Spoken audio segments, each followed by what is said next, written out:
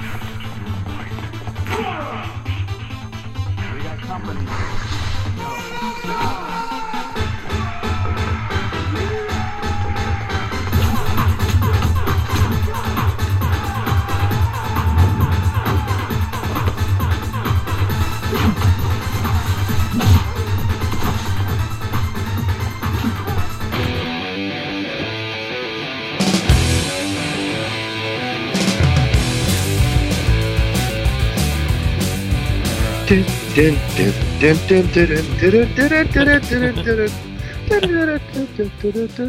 Hello and welcome to a brand new episode of Fascinated with Films. What up? Yep, we're here again, another quarantine edition, because we, unlike other people, are taking this shit seriously. I know, right? Yes, you've been out. What have you been up to last week? I feel like you've been up to a lot more than I've been up to. Yeah, no, we reopened the spa last Friday, so I've been, getting back to doing massage, which is a little scary. You know what I mean? How many people are coming in for that type of thing? We've actually been a lot more booked than I expected us to be. Yesterday was a slower day, and it seems like things are kind of like when we first opened, we were booked. Everybody was booked solid. You know what I mean? Now we've been open for like 6 days. And it looks as though people are kind of like, they were really excited, and now they're like, okay, I got my massage, and the schedule's starting to be a little more empty now, Yeah. It's But scary. I mean, It's scary to get back out there for sure. Hell, I don't even like doing it just for the grocery store, so I can imagine that you actually have to go to a place and have someone touching you and shit. yeah, dude. I mean, I'm in like an 8x10 room, Yeah. just me and that person. And you're and good, and you're taking safety precautions, but trying to convey that to them is a whole other story, Yeah, and I wear my mask, which is difficult to give a massage in that mask because it gets so hot, Yeah. And then they have the option to either leave theirs on or take theirs off. Yeah, and this is coming from somebody. I wear glasses, and I'm telling you, masks and glasses do not go well together. I am like fogging up in the middle of like aisle 3 of the grocery store, and there's really nothing you can do about it. No, Like, all right, no. I just got to lift my glasses up a little bit, and hopefully they'll defog. But yeah, it's kind of Right. a new situation everyone's dealing with. Yeah, for sure, man. So what have you been doing with, have you been able to have any time with your busy schedule of watch any flicks? Have you seen anything interesting? Or you been watching stuff for future pods? Yeah, absolutely. I've been on a little Canon kick here lately. Yeah, so have I. So Yeah. I'm with you there. So that might lead up to something. Mhm. I'd hope that the time I invest in that would come to fruition to do something someday. I call you and cancel it. Nah, we're not going to do that. Those movies suck anyway. Those movies suck. Yeah, I've been on a kick too, so I'm gonna have to get you some more next time I drop some stuff over to your house. I'll throw you some Masters of the Universe and some other ones that you might need to check out on, because I've been buying a bunch that I've put off because they're hard to find, man. Some of those DVDs are like $15-$20, which seems like not a lot, but back in the day that would have been cheap. But today's prices, it's pretty expensive. Because I just bought Murphy's Law and the 10 to Midnight were the expensive Charles Bronson ones. And a non-canon film that I just splurged last night, I found Modern Problems for like $18. And I'm like, I'm doing it. I need to see my Chevy Chase in Modern Problems. Absolutely, dude. Man, that's a hard movie to find. I would pay $20 for that. Like I would pay $20 for that DVD. It's so good. Well, I'll let you borrow it. You won't have to. Okay, nice. Yeah. Yeah, I was listening to hearing Dave's pod from this past week, and just want to let you know I've been watching a lot of Sweeney Todd lately. I knew it. I knew we would predict some shit eventually. I totally forgot about I was cracking up. Yeah, I was cracking up when I heard Dave's like, I think that's one of Justin's favorites. It totally is. Yeah, right. Oh, and by the way, I haven't even talked to Dave. So, Dave, if you're listening, bud, I hope you're doing well, and to see you again soon someday, man. Yeah, what the hell? I mean, know. yeah, it's hard to get anyone if you're not on a Zoom meeting or if or one of those 4 o'clock drinking things people are doing. I'm not doing them. I hear haven't people are seen doing that. it. What's that? They just get together and get drunk online together? Yeah. They do like a Zoom cocktail hour at like 4:00 every day. You and like 12 of your, I guess, best friends or whoever, acquaintances at work or something like that, and everyone drinks together. That's hysterical. Not me. I'll Well, drink. I drink alone. Right? Well, now I don't have the capability to do this, but I bet you one thing that's really huge right now is online gaming. And now for a taste of things to come. It has begun! Get over here! Your soul is mine. Flawless victory. Oh shit! Yeah, that's the way to go. Yeah, I'm super excited to talk about this episode. We've gone through and we picked 12 video games. And Classics. Video games. Some of these I haven't played. I'll be honest with you. There's a few of these I have not played at all. I think most of them I have. Mm-hmm. I mean, all but maybe. I haven't played 3 of these 12 movies that we're talking about. I haven't played the games before, 3 of the 12. So I'll mention when we get there. But have you played all these? Everyone. Nice. Everyone. That's great, man. And we'll preface this from the beginning. A lot of these movies, some of them aren't as good as the game. But But it's the nostalgia. It was bringing these games to life. Oh, That's totally. why these movies, like... some Oh, of these man. time period ones, I mean, there's some on here in the 90s that were just...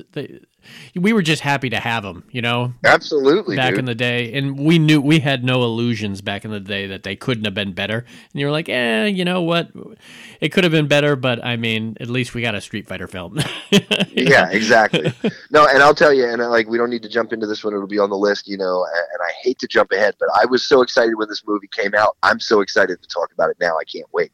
Like, Which movie? dude, when Mortal Kombat. Oh, okay. Dude, when Mortal Kombat came out, like, oh my God, I was they so were big, excited, man. dude. And people forget that that Mortal Kombat, man. What was great about that was the music became like a big hit on its own. I had that Absolutely, album, and I dude. played that album all the time. Yeah, absolutely. And they still play that shit. Yeah. You can still hear it at, well, not sports games now, but Yeah. like, Or like clubs back in the day, they used to play it. All of a sudden, there'd be regular music playing at the club, and all of a sudden, you'd be hearing like Scorpion scream, Mortal "Come over here!" Kombat! Yeah. Oh yeah, so these were all really exciting video games to play and to watch, and I love that the fact that they can. I don't know what the first one. I mean, you almost have to say that it was Super Mario Brothers. I think it It's like the probably first was. one, and all right, we're gonna end up jumping ahead. I say we just Yeah, kind of move through them yeah, so we can talk that's about them and fine. everything. And I'll start at the top of the list here, and this is one of my favorite movies on the list, but it's also a video game that I have not played. And this is Oh, wow. 2006 Silent Hill. Dude. I remember Great when people game. had to tell me what it was. Oh, really? Yeah. Dude, this was a well done movie for a well done game. Nice. You know what I mean? Like, Silent Hill, the game, dude, it was so creepy, man. You were walking around in this town of Silent Hill, and basically, like, the fog rolled in, and you could only see, like, within a certain perimeter around your character. You know what I mean? Huh. And, like, dude, it was just creepy, and, like, and same as the movie, like, so in the movie, the mother and the daughter are traveling, and I think she's a doctor or something like that, isn't she? I think she's a doctor. She's a doctor, Yeah. and her daughter's having these weird dreams about this place that she's not even aware of. She had to like Google it to be able, and she's screaming, "I have to get to Silent Hill! I have to get to Silent Hill!" But that part at the beginning where she was like gonna jump off the cliffs. Yeah. To get to the place that was that big of a place or a pull to her that she had to get there. And I remember being like, oh, this was just creepy as hell, man. Some of the dude. greatest effects in this, we should mention the 2 main actors in it. You got Sean Bean, who became famous from the Lord of the Rings movies and Ronin and a whole bunch of other flicks. And then you got Rashad Mitchell, who was famous in Pitch Black, which we just talked about recently. Yeah. And yeah. also the girl that eventually became the one of the main girls in The Walking Dead. The girl who played Andrea was the girl who was the motorcycle cop in this. Really? I didn't know that. Yeah, same girl as Andrea, and she was great in this, man. I remember seeing. I'm pretty sure when I saw this movie, I still didn't know it was a video game until afterwards when I was telling people about it, and they were like, "Oh, that's really? a video game? Do you remember what platform it was on?" What PlayStation. system? It was on PlayStation? I think it might have been PlayStation 2. Oh, man. See, and I have a PlayStation 2. I'm going to have to do some research on that because I might have to pick that up. I mean, dude, I remember playing this game and another one that we'll get to later. And, like, you know, because, I mean, I was younger, you know what I mean? But, like, being, like, actually scared while playing this game, like, because you just didn't know what was going to happen. Yeah. You didn't know what was going to happen. I know what other one you're talking about, too. Yeah. Because the new one of that other one is still scary as shit. Yeah, that's what I've heard. I mean, the horror games are like this one and the other one. We might as well just say it. The other one's Resident Evil, but but those two games really changed the kind of look and the feel of horror video games. You know, not until then were you afraid, if I go through this door, is there going to be the weirdest creature ever, and is it going to kill me right away? I mean, or am I going to walk through there and feel safe for 4 seconds, and then all of a sudden, out of nowhere, something's going to pop up on the screen and scare the shit out of me? Yeah, you know. And they did that so well, you know. But like with Silent Hill, you know, when that alarm started going off, and there was that switch, you know, and like, dude, the demons or the monsters or whatever they were, crazy, dude. Oh, it was like something out of McFarlane Toys, you know, the McFarlane Toys that he did all the Spawn toys and everything. Oh, yeah. And it looked like it was somebody out of somebody's like horrific satanic nightmare. Like you couldn't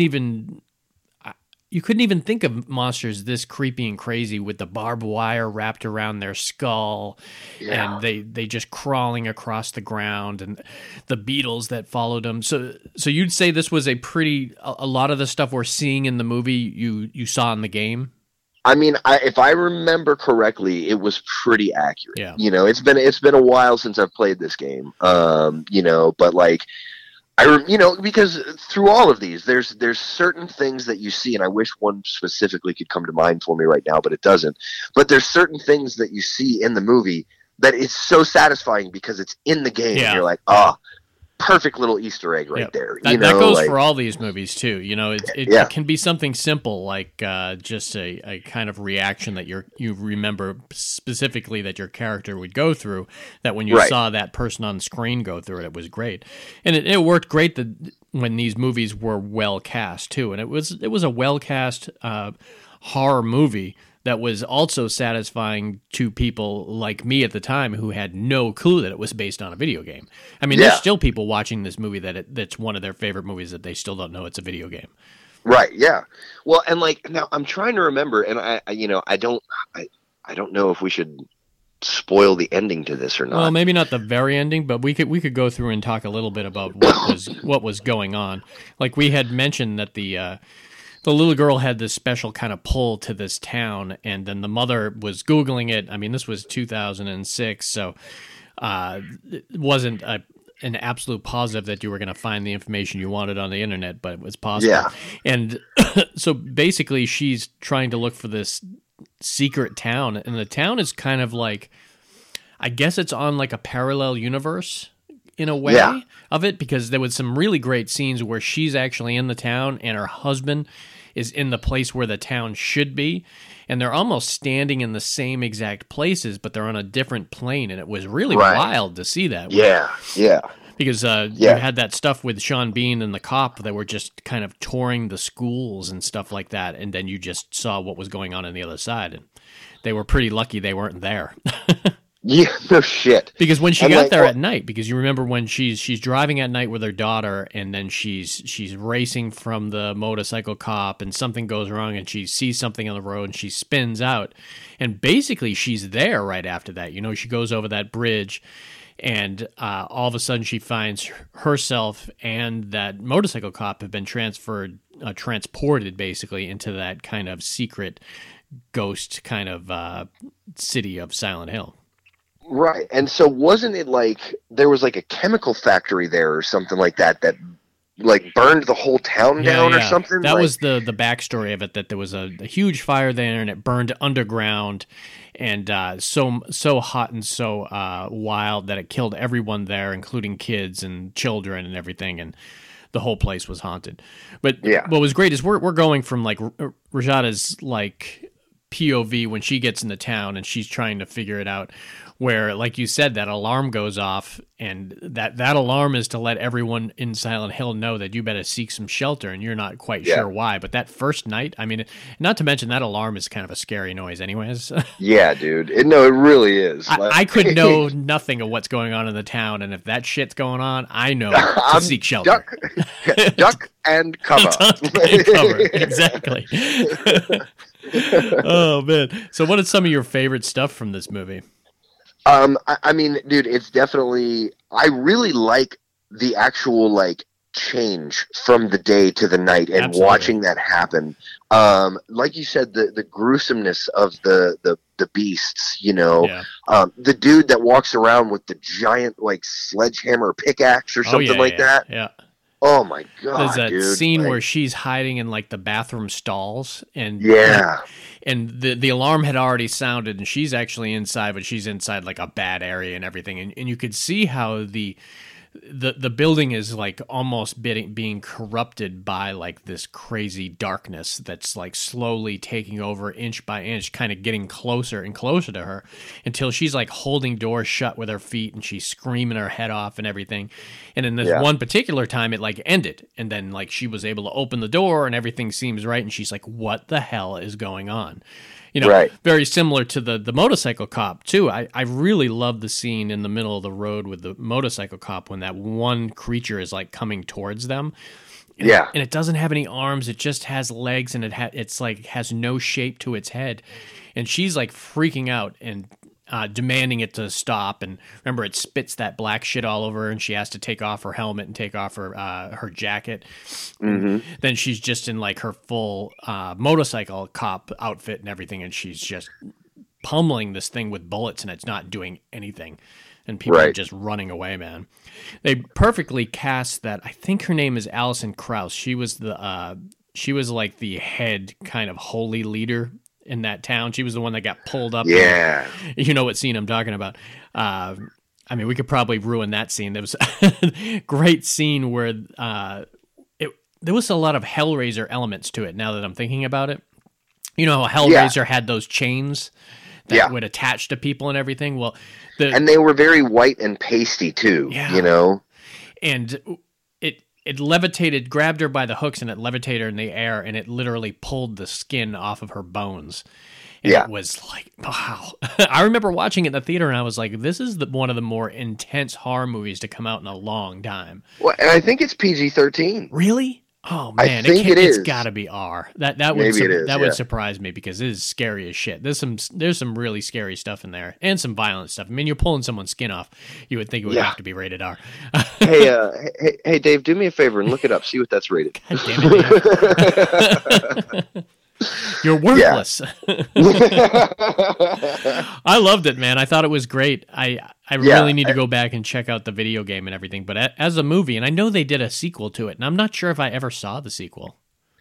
I can't remember if I did or not. Yeah, I'm not sure if I did. I remember really loving the first one, and I own the first one, and that was one I've introduced to people before if I know that they're into kind of that darker kind of twisted horror movie. I mean, because it's like if Marilyn Manson made a horror movie, you know?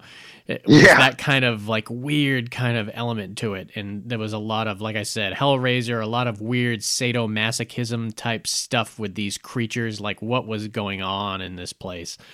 And they had those bugs, almost like the scarabs that were in like the Mummy movie. That were moving on the ground and everything. It wasn't a place you wanted to be, you know? No, not at all. Don't bring your kid there.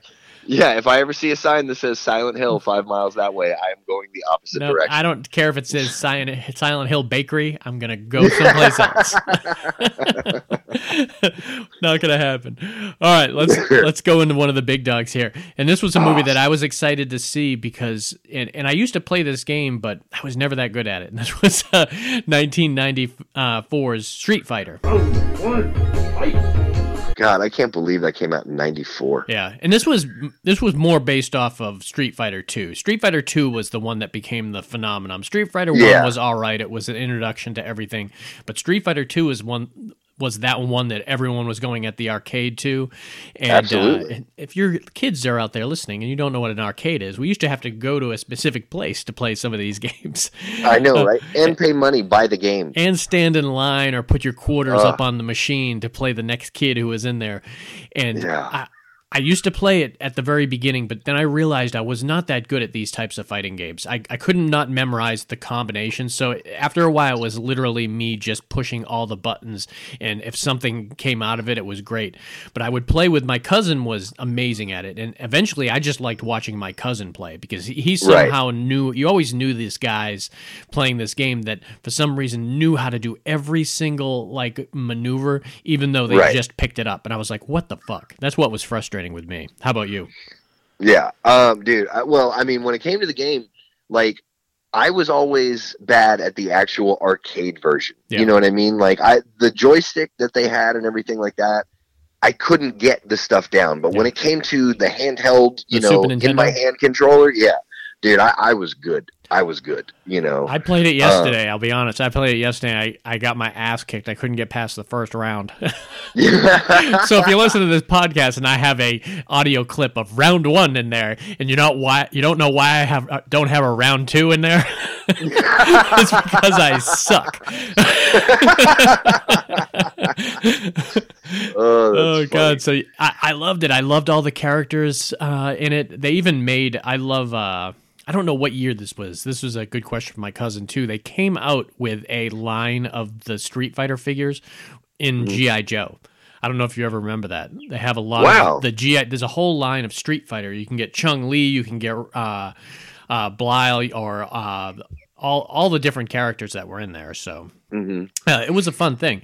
But let's talk some of the movie now. I was working at the video store when this came out, and I was excited when it came out, because it was one of the movies that I used to be able to play on the TV. We were constantly looking for PG-13 movies that we could just have in the background that kids could watch and everything. And this was one that I had on all the time. So I've almost heard it more than I've seen it. And I've seen it probably 10 times. And it's certainly flawed as shit. Oh, dude. But so many plot holes, dude. But it is fun as shit too, man. No, it is. If you look into the background of the making of this, they had one guy just following Jean-Claude Van Damme around to make sure that he didn't do any drugs. That's the story that I've heard about it. And I heard that the guy that they hired was the wrong guy, because he eventually just started doing all the drugs with Jean-Claude Van Damme. I was gonna say, did he start selling him all the drugs? And Van Damme was was having an affair with the leading lady that was on the military crew with him. You know, the blonde that was like Tammy. Is that what it is? Yeah, Tammy. That he was having an affair with that woman at the time. So apparently it was a clusterfuck. And what's his name? Who played Gomez? Damn, who's the guy? Raul Julia. Raul Julia this was like one of the last movies he did. So he's very ill. It was the last movie he did. They had, because I watched it, and they had like at the end they had like a little memoriam for him there, like. Yeah, and he did it because he wanted to do a lot of movies towards the end of his career there, right before he died, that his kids could go and see and watch. So he wasn't even aware of it, and he came in, and he really was one of the best things about this movie, because he was great. He was really great. No one told him that this was going to be a bad, cheesy ass movie. He went in there and as a great actor that he is, he went on there and he played it to the hilt, and he was great. He was really what was his name? Bison? Is that what it was? Yeah, M. Bison. M. Bison. Yeah. The head bad guy, man. It was a lot of fun people in this movie too. Who are some of the other? So Latimer from the program. That's right, Latimer from the program. He's Zangief, and then like my other, one of my favorite like just random role people. I always call him Big Manu the Slender, because he's from Necessary Roughness. That's right, the big Hawaiian guy. He plays E Honda. The girl that played Chun-Li, she's huge right now, because she's in the Marvel Universe. She's one of the agents of S.H.I.E.L.D., and she was the voice of Mulan, and she's super, super popular still to this day. So, and she was early on in her career. And I have to say though, I have always been dissatisfied with how they made Blanca. Well, they fucked up because they didn't reveal him until the end, and at the end you were like, really? This is what we were waiting for? First of all, I think they should have started the movie with them testing on somebody and then having him bust out at the beginning and him being in the movie for a good chunk of it. Because as the game, he was never the best character to play, but he was always the most appealing one when you were looking at the character screen, you know? We're like, who the hell is this thing? Yeah, man. And also, I never even realized until I watched this the other day. I always wondered, like, where is Dalsum? Like, why can't I see Dalsum? Like, I don't understand. Huh. He's the doctor. He's the doctor who takes, interesting. Yeah, he's the one, because he was also in Temple of Doom. Yeah. Yeah, he was one of the doctors in Temple of Doom. Yeah, and I mean, and he's wearing that big neck collar the whole movie, but I never put it together because he never does anything. Yeah. Anything, you know? And for some reason, I wish that Van Damme would have been Ken instead of being Guile. Yeah. I don't know why. No, that's not a bad idea, actually. And if he was a little younger, maybe it was an age thing. I think maybe if it was 5 years earlier, he would have been Ken. Mm-hmm. It was just, I mean, the plot was all over the place, and like it had the most kind of weird, happy ending that you've ever seen in your life. Like you could tell that they just wrapped this shit show up at the end. Yeah, absolutely. You know, really, unless you're watching this movie for nostalgia, it's not a very good movie. It's not one of those ones you can recommend. You got to recommend it to people that have thrilled by the storyline. You know, but the guy who played Sagat was good. Sagat. I'm pretty sure he's that Native American actor. Wes Studi. I think so. Yeah, Wes Studi was him. He was in Heat, and he was in a bunch of other. He was in Last of the Mohicans. So they spent some money on some decent actors on this too. The script and the directing was just all over the place. That's really what hindered this movie. But, I mean, it came at a time period where it was demanded, you know? Everyone in that time period, they want these video game movies. And when one of them kicked off, which is our number 4 movie here, which kind of kicks off the whole thing, and it wasn't done well either, you would think that some of them just did a little bit better than the others. It just all depended on how well the story was. You know, I think a lot of these people took the video game kind of notion a little bit too literally. And didn't kind of take the time to make a great actual movie out of it, but it's still fun as hell. I still watched it like recently and smiled the whole way through it, and it was fun. Well, and like, you know, and so like little Easter eggs for this movie, you know, through the whole thing, because it had been since I saw it in the theater since I've seen this movie until a couple of weeks ago. Oh wow. Yeah, dude. I mean, I probably saw it on HBO, you know, when I was a teenager or something like that. But, you know, but like when Ryu throws the fireball, like, you know, and it's not the actual fireball, but he hits somebody and there's a flash of light. Like, you're like, oh, yes, you know? Yeah. And then there's a point where like they're putting a cap on a barrel and the top of the barrel says Capcom on it. You know what I mean? Yeah, like, that's funny. Just little things like that, you know. And those should be easy to do because, I mean, it's a fighting game, so there's not much to it, and it's not like as kind of as good as the next one as a fighting game turned out to be. But well, the difference, and we might as well move to the next one, anyways. Sure. So this next one, this was great. I saw this in the theater, and it was way better than the other couple movies that had been already done. That were based on video games, and this was 1995's Mortal Kombat. And it was way better than any of the Mortal Kombats that followed as well. Absolutely. I did not care for the Annihilation one. It was just, nah. And the good thing about this one, and I always say it, is the director. This was directed by Paul Anderson. It was one of his first movies. So this is the same director as Resident Evil, as Event Horizon, as Soldier, as he does all the Resident Evil movies. He's the one who's married to Mila Jovovich, and he came out strong, like with this movie, and a lot of the actors were good. Some of the good actors, some of the bad. I don't know. I was never a fan of the Highlander. You know, Christopher Lambert, Yeah. he's just not a good actor, man. He's just his he's accent bro. doesn't translate well, and he just comes across as like really wooden in his movies. And I like a lot of his movies. Like I love Highlander. I love Highlander 2. I love that Fortress movie, and I like this movie. But man, he's just not that good. Yeah. Well, and then you have the girl from Happy Gilmore, which is probably the first time that she's ever been referred to as the girl from Happy Gilmore, and not Sonya Blade from Mortal Kombat. Yeah. Well, she was in Last Action Hero also. She was hot. Oh, that's man, right. Back in the day. Yeah. Oh, yeah. Man, yeah. I loved watching her kick the shit out of Kano. That was enjoyable. Oh yeah, and he was big too, man. Yeah, dude. My boy from Rising Sun, I always liked in this. The guy who played Eddie in Rising Sun, he was the main guy. You know, that flawless victory guy. I always screw up his name. I can't. Oh my gosh, he was like my favorite fucking player. Yeah, and he was great in Balls of Fury. Pop in Liu Kang. Yeah, Liu Kang. And he played, he was in Balls of Fury, playing basically his same character. Yeah. In a way. Yeah. But this was dark. I remember how dark it was and how the special effects really carried it. I love how, if anything, when you came out of this movie, you loved how Scorpion and Sub-Zero looked, you know? Because they were badass, man. Yeah, absolutely. And Shang Tsung also, you know, like he was great, but yeah, dude, like in that dinner hall scene where they're like doing the exhibition and that fighter is going to fight Sub-Zero and he's like, you know, the red shirt guy is sitting there, you know, like, doing his moves and everything like that. And Sub-Zero's just standing there. And finally the dude starts running at him and he starts to form that, you know, freeze ball in his hands and just fucking hits dude with it. And dude jumps in the air, freezes, hits the ground and falls to pieces, you know. What's good is there was a good story to this. The problem was it was Enter the Dragon, you know? Right. It was a complete ripoff of Enter the Dragon. I mean, there's no one's going to convince me otherwise because I've seen both movies, you know?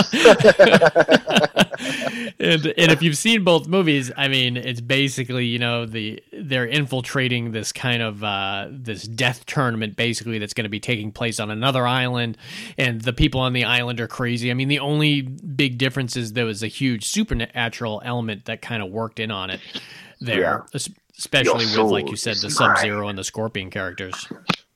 Well, and now, didn't they also have Goro in this one? Yeah, and he was cool, and he talked and everything, and I mean, when you rewatch it, it's a little cheesy because it's a big kind of creature effect, but it wasn't that bad, you know? No. Well, and as a kid, when this came out, again, after playing this game, you know, dude, and this game changed fighting games. Yeah, you know, I wasn't good at this one either, but I enjoyed playing it.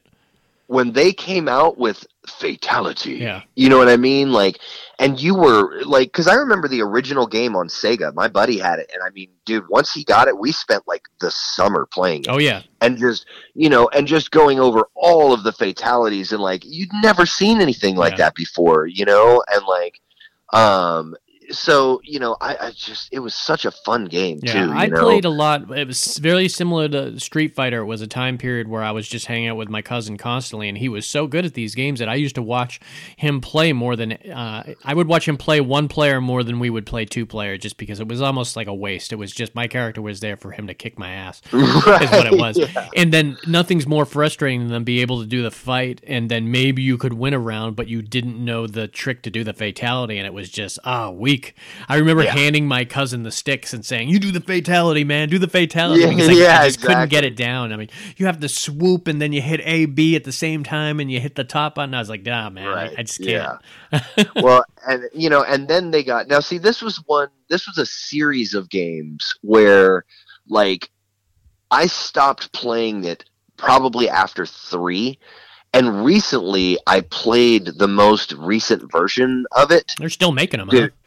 Yeah, dude. And I mean, it's incredible. Like, it's incredible. The graphics and the gore and the way that they do everything. It's awesome. Yeah, the fatality's got to be like real fatality, like looking now. Oh, Yeah, dude, you have no idea. I mean, back in the day, it was like 16-bit spinal columns coming out. So it was like, I mean, that's all we had. So we were like, whoa, that's evil. That's crazy. I mean, we're coming from a world of Pac-Man. So you're not used to seeing people's spinal columns being ripped out on fucking the TV screen. So. Yeah, exactly. Well, dude, I just go on YouTube and look up the latest stuff, and you can see it. It's incredible. But the reason that I stopped playing it is because they became so complicated. Like, in order to perform one special move, like the combinations of buttons that you had to hit were so far beyond back, forward, B. You know what I mean? Like, that it was just like, I can't play this game anymore. And, like, it was like, we've like grown out of it almost, it's like a kid's thing that kids will learn that easier than adults. It's like learning a new language. It's true. Oh man, that's a great example for it too. It's totally like learning a new language, and it's like my mind just doesn't compute. I mean,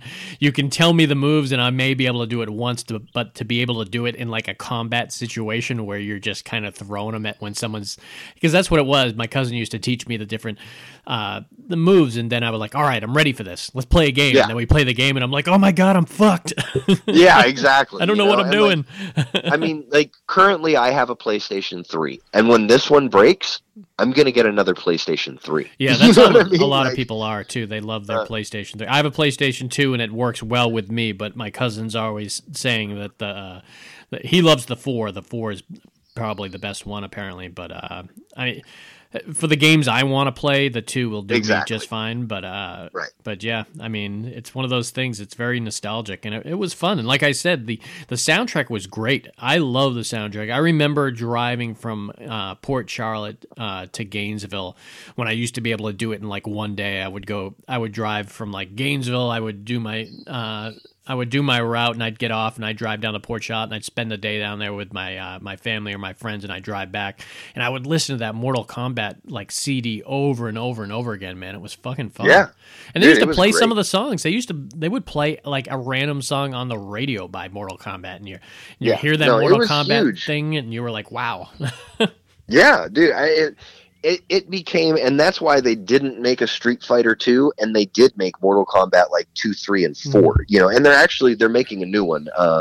I follow an actor, I can't think of his name right now, and he's probably going to be playing the new Shao Kahn because he's had video. I have seen updates on like Twitter about certain people being cast for the new Mortal Kombat, and I mean it's only going to be better. Like we said, these movies that we're talking about here, unless we're talking towards the end of the list here, a lot of them are nostalgia purpose movies. They weren't at least for the first 4, because they weren't that great. I wouldn't mind seeing a remake of this next one, though. Yeah, I mean, I wouldn't mind seeing a remake of all these, basically, because same with Street Fighter. Street Fighter could have been done well. They just didn't do it well. And apparently it was done so bad that no one even wanted to touch it after that. But if someone came out with a great script, I mean, it would work. And they keep Jean-Claude away from it. Hide up the women. Jean-Claude's on the set.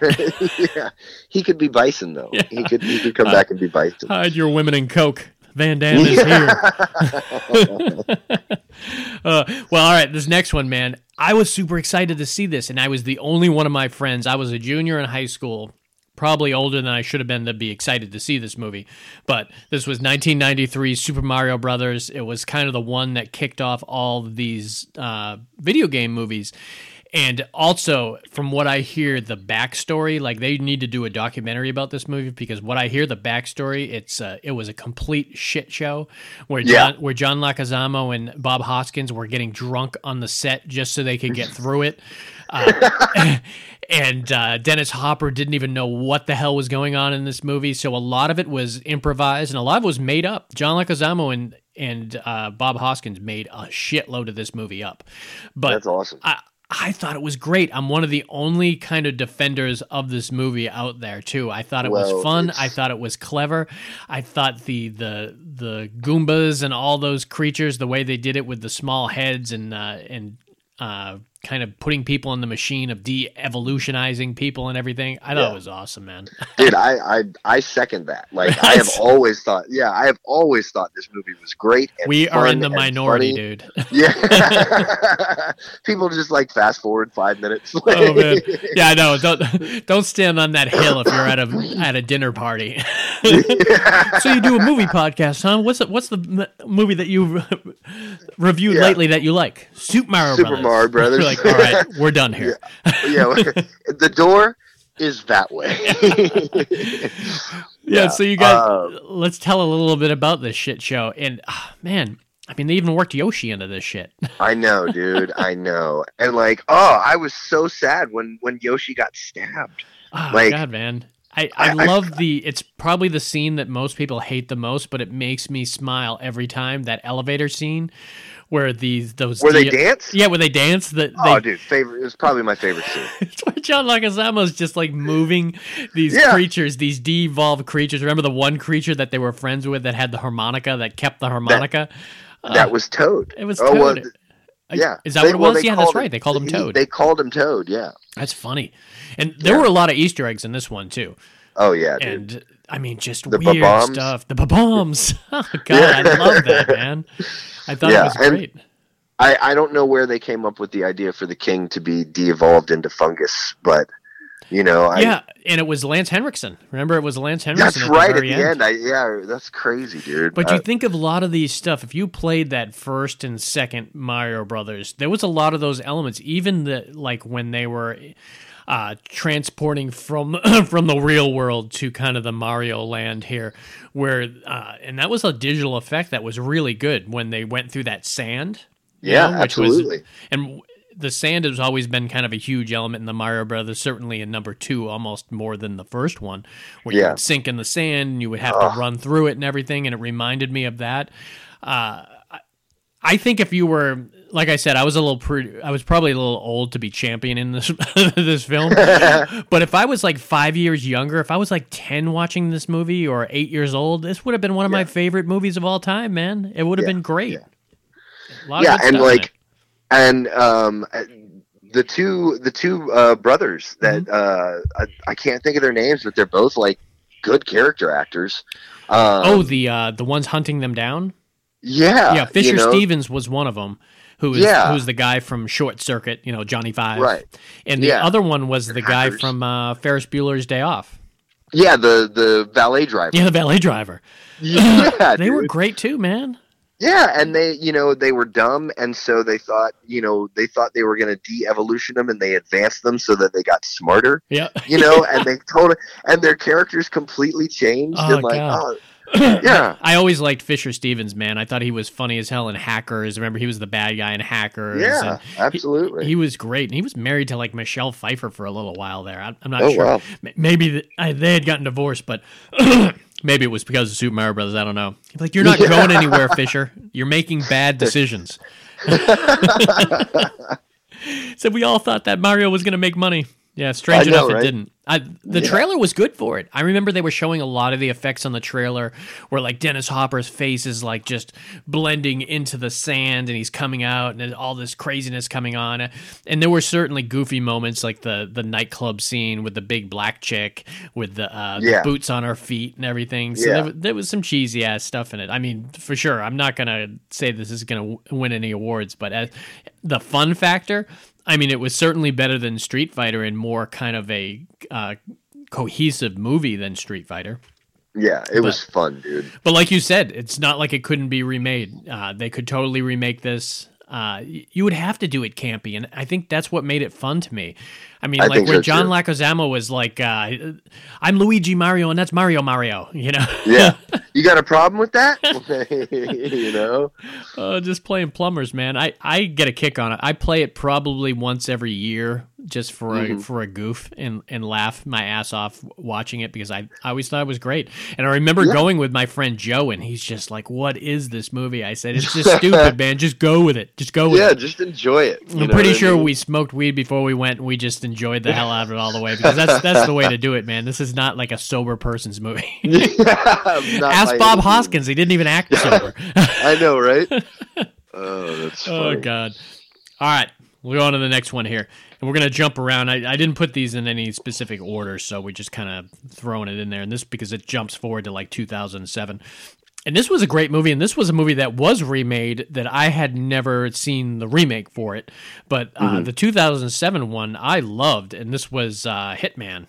With Timothy Olyphant, right? Timothy Olyphant, man. It was really good. This was movie. A hard game. Do you remember this game? Oh, yeah, dude. I bought the like Hitman 1, 2, and 3 package for my PlayStation. Yeah, dude, it's a fun game. Dude. We played it at Dave's house a lot when he was living at Terry's place there. He had it there, and we played it a lot. And I never got past the first couple stages because you had to really take your time with it. You know, it was one of those really methodical. Like I remember. I mean, you would go and you were a hitman, but you would have to like.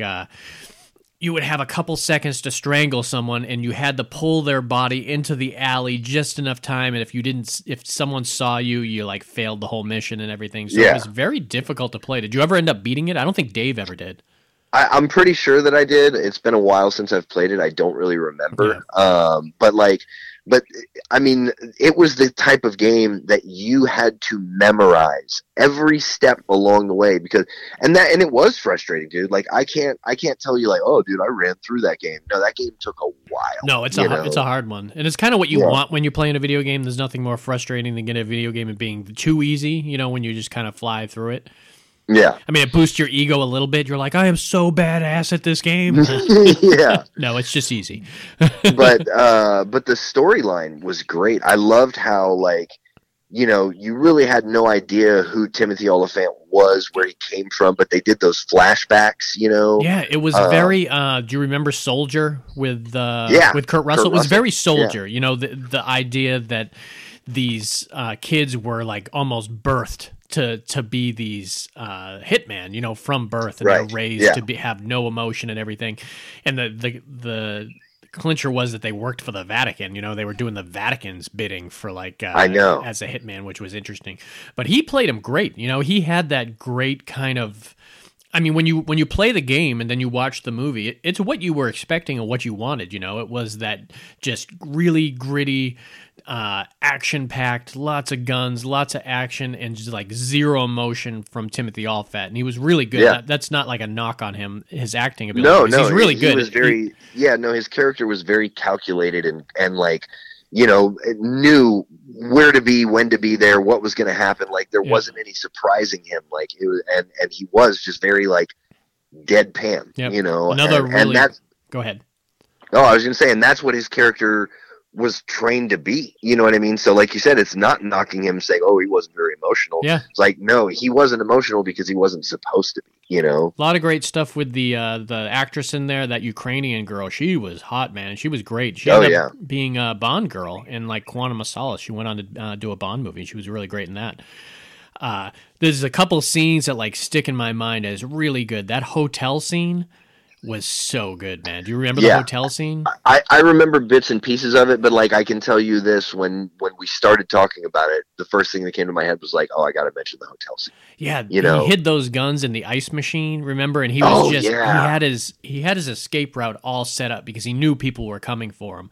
And that's what it was too. The whole hotel, they found out where he was staying, and he had to take every single person out, and then it ended with him like jumping out of the window into the pool. Yeah. There's that subway scene, which is really good, where he's got to fight in those close quarters. And remember, he lifts that guy, he gets that guy around the neck, and then like swivels his body and puts his head above the track, so his head would get run over by the train. Yeah, man, dude, it was so brutal. Some of the stuff in this, I don't know how many.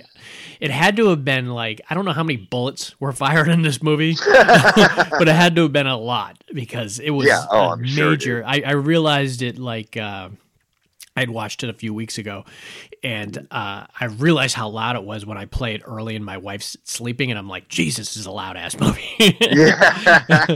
You forget how many gunshots.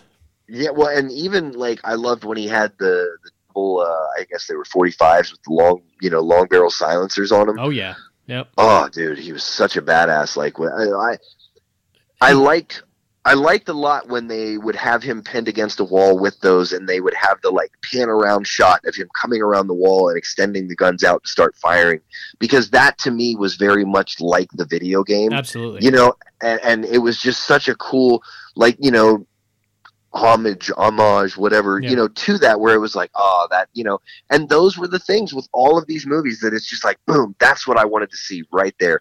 And sure, I'm sure there was a 100 things that are in the movie that other people wanted to see, Yeah. but like when they did that, it was like, here's a little gift for you. Yeah. You know what I mean? And it was just so satisfying. And I heard good things about the sequel. I had never seen it, and I like that guy too. That guy, actually, the guy who plays Hitman in the newer version, he played an assassin in that Showtime show Homeland. Really? And he was really good. He was he was one of the best characters in that show. Just he was like this very covert. He would just go in the middle of the night and take people out, and he could do anything.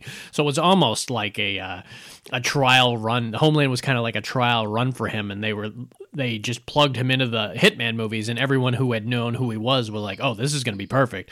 Basically, they just shaved his head, and he's going to play the same character he did in Homeland. And it didn't. I remember when it was coming out, and I was excited about it, and then I don't remember even it coming out. And then before I knew it, it was on video and everything, and I just had not seen it. So I'll have to do some deep research, because when I watching the old one, you were like, oh, Timothy Olyphant's going to come back and do like 5 of these.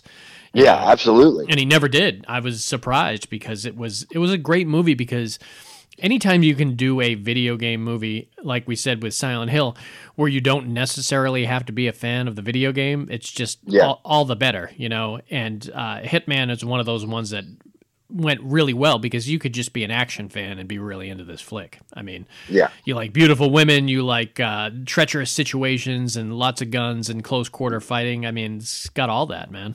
Yeah, Really absolutely. Good. All right, this next one. This one changed the game for me. It was probably one of my favorite ones on this list, if not my favorite one on the list, is 2002's Resident Evil. Oh, yeah, dude. Love that first one, man. So good. Like I said, it was directed by Paul Anderson, who went on to do a whole shitload of stuff. I mean, he did Event Horizon, and in my eyes, Event Horizon is one of the better movie, better sci-fi horror movies ever made. And he also did, like I said, Soldier and every Resident Evil movie after this. And once he married Mila Jovovich, he basically was her pipeline to do flicks. You know, he just put her in everything he did. She seems to do that. Yeah. Like, There's a new movie out with her that Paul Anderson's directing, and you read it. It's like this post-apocalyptic woman is taking on this and everything. I was like, isn't this Resident Evil? Sounds like Resident Evil to me. Is her name Alice? Yeah, if her name's Alice, I'm calling bullshit. I mean, she's great. I loved her in it. But this was so much like the game to me, even though there wasn't really it was kind of set up. The whole first one was kind of a setup to what we were playing. Because when you're playing the game, the world's already to shit, you know, and in the movie it's very contained, and I thought it was done really well. Like that opening sequence with the virus being let out in that elevator sequence where that person's sticking their head out of the elevator to try to get out, and it takes them apart and everything.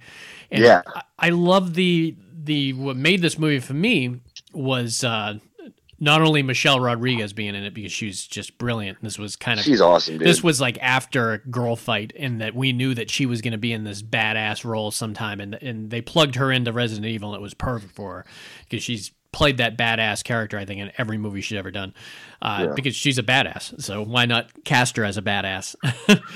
But the feel to it, man, was really, really good, and a really great horror movie. And this was before, people forget that there was a time period before The Walking Dead when there were zombie films.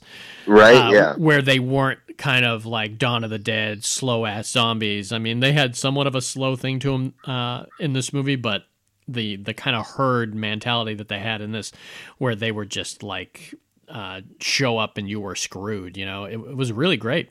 What were your thoughts on this one? So I own a bunch of these. I don't own them all, but I own a bunch of them. I own the first 3. I think I own like the first one and the last 2, maybe. Yeah. Like Extinction, and then the one where they're in Vegas. Apocalypse, maybe. Yeah. No. But I'll tell you, dude, one of my favorite things about this whole series of movies is how Mike Epps is in every single one except the first one. I thought he was in the first one with the two guns. They find him and he's like, "Don't." No, that's the second one. Was. Yeah, it's the second one. Okay, yep. okay. So from the second one on, then. Yep. But the thing is he dies in every fucking movie. Yeah. But he comes back as just like the same guy. Like, I love how that just keeps running through there. I love Michael Epps. I think he's great in everything, and he was probably the only downside of this movie is not having him in it because he would have been great in it. I love. So go ahead. Oh no, go ahead. Oh no, you. No, I insist. You. No, I insist.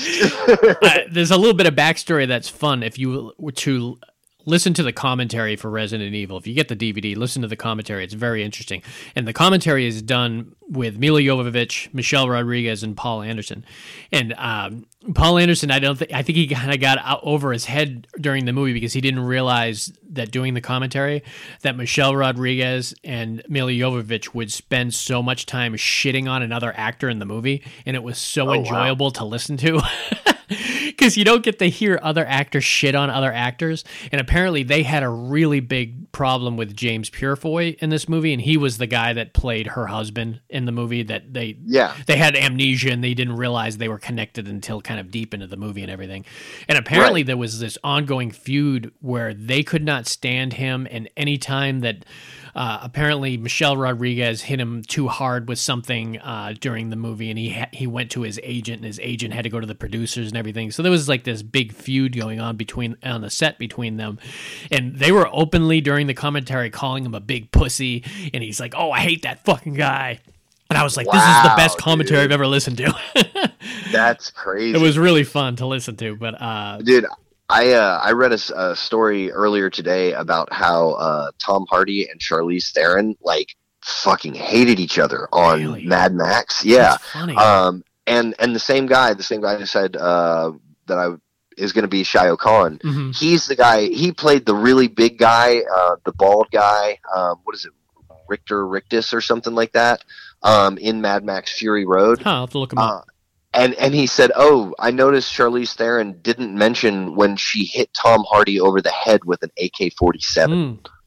Yeah, so there must have been a big feud there too. So I'm a sucker for those like behind the scenes because most of them don't get out. You know, a lot of times you'll be like, "Oh, yeah, there was a little animosity here and there, but we made it through there." Everyone doesn't want to rip anyone else, but when you can find that actor, and that's what's great about podcasts now because people are going on podcasts now and they're revealing all this shit and they're like, "Oh, this is awesome." Yeah. So now, there's so many of these. Is this the one with the laser grid? Yeah. Yeah, dude. That's my favorite scene. God, it's so good. You didn't expect it to happen too. That 5-minute scene, or it was probably only like 2-minute scene, but I had that black guy that had been in a bunch of the James Bond movies that everyone at that period of time was like, "Oh, this guy's going to be the new James Bond." He was really good. He was the one that was the leader of the SWAT team, and he was the one that kind of was in that room with the grid and kind of resigned to, "Oh shit, I'm screwed," when that whole pattern came up. Exactly, because he was killing it, dude. I was sitting, he's like, "Oh fuck, this is so close," and all these different lasers kept going by, and he kept dodging them. Yep. And I'm like, "Damn, this motherfucker's gonna make it." And then it's just like a laser net, and it just goes right through him and just chops him to fucking pieces, yeah, bro. I love they did it in a real artsy style too. They showed it in the reflection. Do you remember that? They showed it on the reflection of the window, him falling apart. They didn't actually show it like on camera, but you saw it happen. And I love the voice of like the queen that in the hive. It was just like this little creepy like 8-year-old girl who just would, "You're all gonna die down here." And I know, right? Man, it was such a great story and told in a brilliant way that was like the timeline was a little bit fractured because they were dealing with the amnesia part of it. You know, when Alice was gradually realizing that she was kind of the mole in this company that was going to try to get it out that the Umbrella Corporation was really trying to design this virus as a weaponized thing. And then when you realize one of my favorite scenes in the whole movie, one of my best editing scenes, if I had to come up with my top 10 edited sequences, is the scene at the end where James Purefoy, Milla Jovovich, they're in like that one lab room with the water in it, and all of it's flooding back to him. and it's playing out on camera to us, where we see him breaking into the thing and tossing the virus, and the virus exploding. And there's a moment when the virus explodes on the ground, and they just do this great shot of James Purefoy's hand where it twitches, and then all of a sudden it all comes back to him, and he realizes, holy shit, I'm the bad guy. And I started this whole thing, and I hate my wife, and she's right next to me. And remember, they both go for that gun, and he grabs the gun and he points it at her, and you're like, holy shit. It all just came back to him at this right moment. And it was great. Yeah. The ending was set up perfect with the virus affecting that one guy's like shoulder. Remember that shit coming out of his shoulder at the end of the movie? Yeah, absolutely. Yeah. And they brought Jason Isaacs in for like a major cameo. It makes sense because he used him in Event Horizon, but Jason Isaacs came in as as one of the doctors at the end and everything, and we kind of got the idea that this was going to be the creature from that's going to be in the second one, and I can't really even remember if that's the route they went, because which one was in Vegas? Was it the second or the third one? I think it was Apocalypse. I think it was the third one. Yeah, I remember one of them was like very desert-like. Yeah, that one. I think that one, and then maybe even Extinction was also in the desert. Yeah, I really need to go back and rewatch the second, the two sequels, if not more of them, but certainly the first two sequels that came after this were really good. I loved what they did with the Dobermans. You know? Oh yeah, dude, absolutely. Because playing the game, that was the worst part. If you open the door, I hated those. Yeah. Yeah, when you open the door and there was a Doberman there, you better be able to run or shoot immediately because you're going to get screwed. Yeah. Yeah. So let's see. I think I was in like 9th grade when this game came out. And I remember sitting in my room playing this game at like 10 o'clock at night and literally being so scared while playing it that I called this girl I was talking to and was like, hey, I just want you to stay on the phone with me for a while I play this video game because it's so scary. It sounds, you know what I mean? It sounds like, weird, but it's true. You know, I remember going through like 3 or 4 of them in like a month. I just was on a Resident Evil kick, and I played them on like GameCube or something, I think. Because they had like this thing where you could get them on Xbox and you can get them on GameCube, or I don't know what the platforms was, but I remember playing them on GameCube. And it was so phenomenal. And I remember just like last year, my cousin was playing the new one, and he's like, dude, it's the scariest game I've ever played. He's like, I can't even play it all the time. It just scares me too much. And that's saying crazy. A lot from like a horror guy and everything. He says, you just don't know what's going to come behind the next corner, and it's going to be friggin' evil and scary. Yeah. It's weird how they're able to do that with video games now, that they can actually make them to the point where people are scared of them like they're horror films. Yeah, dude, it's amazing. Yeah, very well done. All right. Next one, we're gonna dip back down to the cheese of the 90s again, briefly. And this was another movie that we played all the time at the video store because it was because you were like, if you're gonna cast Double Dragon, why not cast Scott Wolf and the guy from Iron Chef? Do you realize that's who that was? Do you remember that show on the Food Network, that Iron Chef? Yeah, it's Mark Dacascos. Yeah, it's weird that he went and was like, eventually became like this, a very Mario Lopez type guy. He was like Seacrest on the Food Network. He went in and he was doing all this stuff. And I remember for years thinking he was like this chef. And then it dawned on me that that's the Double Dragon guy. And I was like, what the hell? Yeah, he also did that movie Only the Strong about capoeira. Interesting. Dude, I loved that movie when I was a kid, man. He's probably legit. I mean, he's probably legit. Oh, no, he's martial artist. He definitely is. Yeah. And he's the bad guy in John Wick 3. Yeah. You know? Oh, that's interesting. I did see that. When I looked him up, it said John Wick 3, and I still haven't seen it. And I was like, man, I got to look it up. He probably looks exactly the same. He does, but he's bald. Yeah. Like he shaved his head completely bald. Yeah, he's been bald for a while though. I think he was bald on the Food Network show he was doing too. So that wouldn't have been a big surprise to me. But I loved him. I mean, you got to see those two guys along with Alyssa Milano, and I mean, I love Double Dragon. First of all, I mean that was original NES game right there. I mean, there was so many games like that. To this day, I have not beat that game. No, and I have one of those little 500 game classic NES systems, and I've turned it on and I've played it for like a week, and I can't even get past like stage 3 anymore. There's a lot of those original NES games that I haven't beat, but I still find myself playing them. Like Ghosts and Goblins, I'll put on Ghosts and Goblins. I'll get to, I think the most I'll get is to level 3, and then I have to check out. I can't go any further. Yeah, but I'll still play it, and it's still the same with Double Dragon. But Double Dragon was very similar to Renegade. Do you remember Renegade back in the day? Oh, I don't remember that one. Bad Dudes was the same thing. Bad Dudes, I remember. Yeah, yeah. It was all the same thing. It was that like that screen that was very similar to like the second Ninja Turtles game, where you had to defeat everyone on the screen, and then the arrow would appear and let you know that you got to go to the next screen. But there was no continue, there was no save, anything like that. You had 3 lives. You had 3 lives to get through the whole fucking game, and like I could never do it. Yep. They had the you would pick up the random weapons, like if someone hit you with a chain, it would fall on the ground, so you had to pick the chain up, or you had to pick the bat up, and it was a fun game, especially for the original NES. Now, as far as the movie goes, very similar in my opinion to Street Fighter. Not the greatest script, not the greatest casting job in it, but nostalgic as hell, and still a pretty fun ass movie. Oh yeah, now I have to say I did see this one. I vaguely remember it, but I have not seen this movie probably since it came out. Yeah, man, we played it a lot. I can't recall every plot point from it, but it was basically, a one gang taking over this whole kind of. I'm trying to think who the main baddie was in Double Dragon. Yeah, I can't think of who it is, but I remember they had to team up with Alyssa Milano, and she was kind of the leader of the resistance and everything. And they had to just take down the different gangs and everything that were kind of in that town. I'm not even sure what town it took place in, because I don't think it was futuristic. No, I don't think it was either. I think it was like in China. Well, like based in China somewhere, like something like that. It could have been, or it was like Chinatown, maybe. Maybe that's what it was. But it was fun. It was, like I said, it's not going to win any awards, but it was worth seeing, just to see Alyssa Milano in her bad '90s jeans and like short blonde hair, being like, "Come on, guys, we got to do this." Yeah.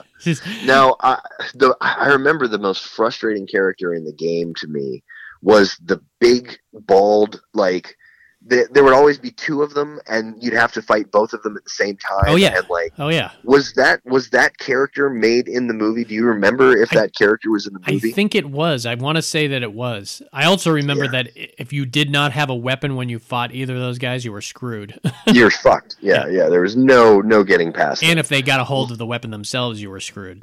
Yeah, See, or if they got a hold of you. Get off this pod and go play some Double Dragon. I have the original. I know, right? I have the original cassette and everything, so I'll definitely be playing it. I won't be beating it because I'm like you, Yeah. Some of those old NES games are easy as hell to beat, and some of them you don't know anyone that's beat it, Yeah, absolutely. Yeah. Russian Attack was another one that I think I knew one person that beat it, and it's such a hard game, man. Yeah.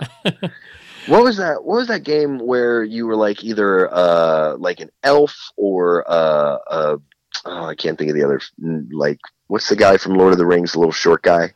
Not the elf. He's not a troll. Oh, a troll or what do you call it? Damn. I can't think of it either. But anyway, are you talking about Gauntlet?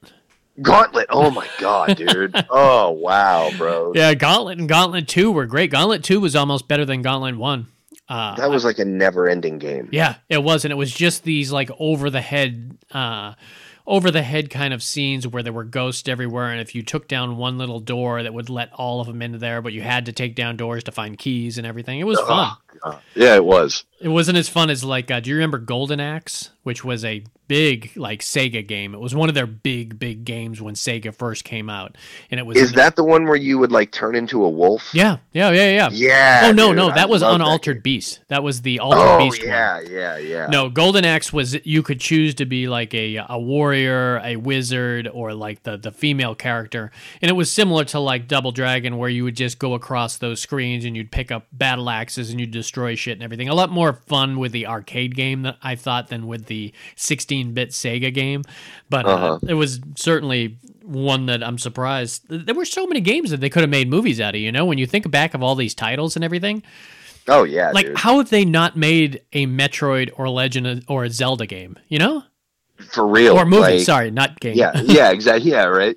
Yeah, Metroid or Zelda, especially. I mean, dude, Zelda, they could make that a fucking epic. They could make that a man. trilogy. For sure. You know? It makes no sense that they wouldn't even have tried it now. There should be at least a bad version of it out there. And I Shit, think maybe Nintendo might be like, nope, can't do it. yeah, you I think know? they've done animated films. They might have done animated films, but I don't think they've You done know, they used to have a cartoon back in the day when, like, what's his name did the Super Mario Brothers show. Yeah, I remember that. Yeah. They had a cartoon Yep. that was on that show, I think. Yeah, it was very short-lived where they played Yeah. that because there was also a Donkey Kong cartoon at the same time. They did go crazy with a lot of the cartoons after a while. And I know Yeah. they do the Castlevania is on Netflix, and that's a like newer animated film. And I've heard it's good. Yeah, it's good. The animation's good. The music's good. You just gotta be into that type of animation and everything. I mean, it's certainly easier, I think, to do an animated film based on a video game, just because of a lot of the grandiose stuff that you're gonna have to accomplish.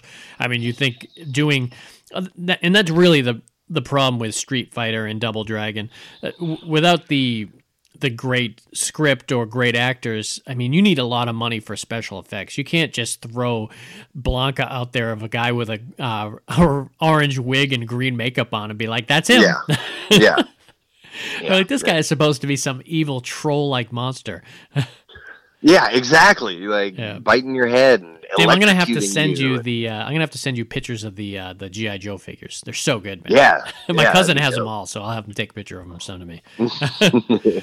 All right, this next one is another game that I never played, but I love I love both the old school movies, and I haven't seen the new one. Is Lara Croft Tomb Raider 2001? Now, I have not seen this movie. I've seen like 15 minutes of it. Really? But I've never seen this movie. It's good, not man. not for any reason. I've never been like, oh, I don't want to see that movie. I just have never seen it. You know? The first two were really good. The first one was just Lara Croft Tomb Raider. The second one was The Cradle of Life. And some of the best stuff in that first one, because it's very, it's like an action-packed, it's weird saying action-packed. It's not like I was going to say it's like an action-packed Indiana Jones, and Indiana Jones obviously filled with action, but it's a lot more action. It's like a female Indiana Jones. She's an archaeologist. She goes and she finds stuff and everything. And but she's super rich, and she has like a team of people. Like her butler is one of the he's a badass too, but he gets her these jobs, and she's got like a weapons guy played by Noah Taylor who makes all her weapons for her and everything. Now, what was really great. Isn't John Voight in this movie with her? Yeah, they don't have a scene together because they had some really tumultuous like relationship, her and her dad, John Voight. And I think they did this in such a way where they only had like one scene together.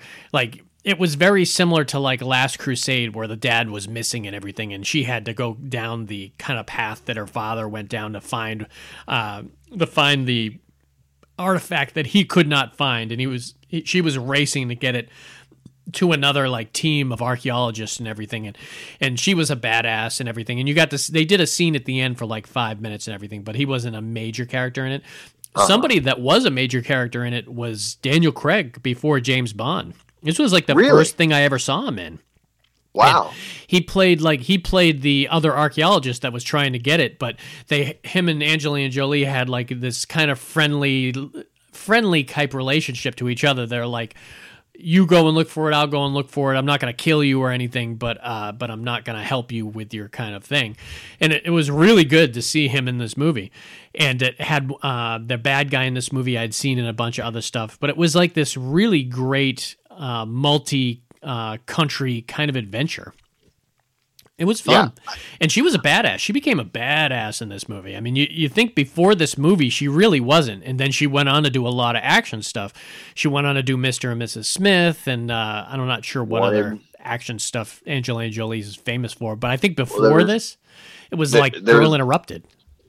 Yeah, and Gia. And Gia, yeah. Well, yeah. So there was that movie Wanted, where I've heard of it. Was it good? Dude, it's an interesting movie. It's along the lines of like Tomb Raider. You know what I mean? Like it was an action movie put out at that time with an interesting concept. And was that the one with McAvoy? Yes, yes. You know, and like it's pretty neat. Like there's like a way to like curve bullets, and she's like a super assassin, and like that's right. I do remember seeing like certain scenes, like the making of a couple scenes in that movie. And then there was that one she did where she was like the Russian. They thought she was a Russian spy.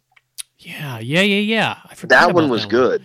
I forget the name of it, but it was good. Yeah, the Lara Croft movies really kicked off a lot of action stuff for her, and then she kind of went against it all. It might have just been age, you know. After a while, you just kind of age out of that type of stuff, and she's doing more serious stuff now. And I don't know what the hell she's doing now. She randomly comes out with a movie. She does that Maleficent. Oh, that's right. Yep, yeah. She did come out and do that, and she's directed a couple movies. There was she was nominated for a couple of awards for a movie she directed a couple of years ago, and yeah, the Maleficent, which I've never actually seen, but she looks badass in it. And she played Grendel's mother in the Beowulf movies. So, I mean, she was always kicking it after that. But I thought she made a perfect... She looked just like the character. Like I said, I never played the game, but she certainly looked like it. They dressed her like it. They were very kind of solid with that kind of thing. And now I had never seen the one with the girl from Ex Machina, the one they just did. Yeah, I haven't seen that either. And maybe it's good. I mean, I like her. I think she's really good. I can't remember her, Allison... Damn, she's got a weird name. Starts with a V. Her last name, I can't remember. I know she's married to Michael Fassbender, who we're going to be talking about coming up here in a little bit. But, yeah, there's no reason I haven't seen it. Just never got around to seeing it. I love the story. I'm a sucker for those, like, epic, multi-country adventure kind of movies. So it makes sense that I would like it. Yeah, you definitely got to go check the two old ones, though, because they were both good. Both the Tomb Raider and I like I said, I never had anything against them. I never heard anything bad about them. I just never saw them. Yeah. You know?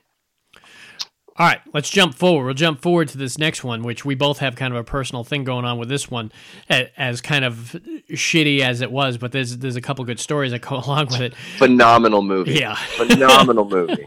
When I'm not watching Sweeney Todd, I am watching Rampage. Yeah, 2018's Rampage, man. And this was a game I loved. Oh, my God, I loved Rampage back in the day. And it was such a simple game that you were, like, surprised that they could even make a movie that was even remotely...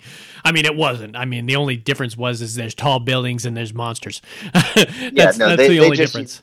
They just used the name because people knew that name, you know. But what the story behind this was... I've been a member of like that Regal Club card type of thing, and they'll send me for movies. You know, you go to the movies and they'll offer you free shit every once in a while.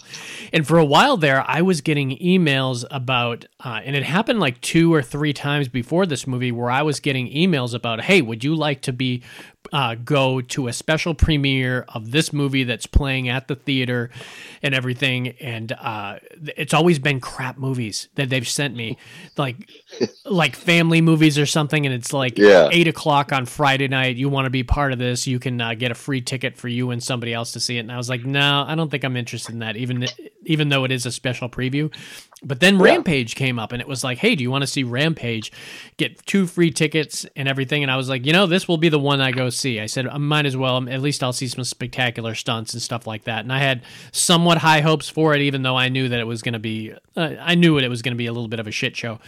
But I remember calling you and telling you, hey, you want to go do it? And you were like, hell yeah. And it was kind of special because not only was it a special premiere, it was the first time that new movie theater had even opened. They weren't even showing like regular movies there. It was just open for that special advanced showing. So we were literally the first people to ever be in that particular theater and sitting in those seats. And I remember being in awe of the theater itself, because the theater itself was amazing. Yeah. But why don't you tell us a little bit about like the cops that were guards, in the theater, the guards. Yeah, so we're sitting in there, and like these people come in, and it's like a spokesperson for, Universal. I don't know if it was, Universal. And she was like, we just want to thank you all for coming today. And like, she's so nice. And then all of a sudden she's like, and by the way, we also have marshals up in the viewing booth to make sure that nobody will be recording this. If you're caught recording this, your phone will be confiscated and you will be told to leave.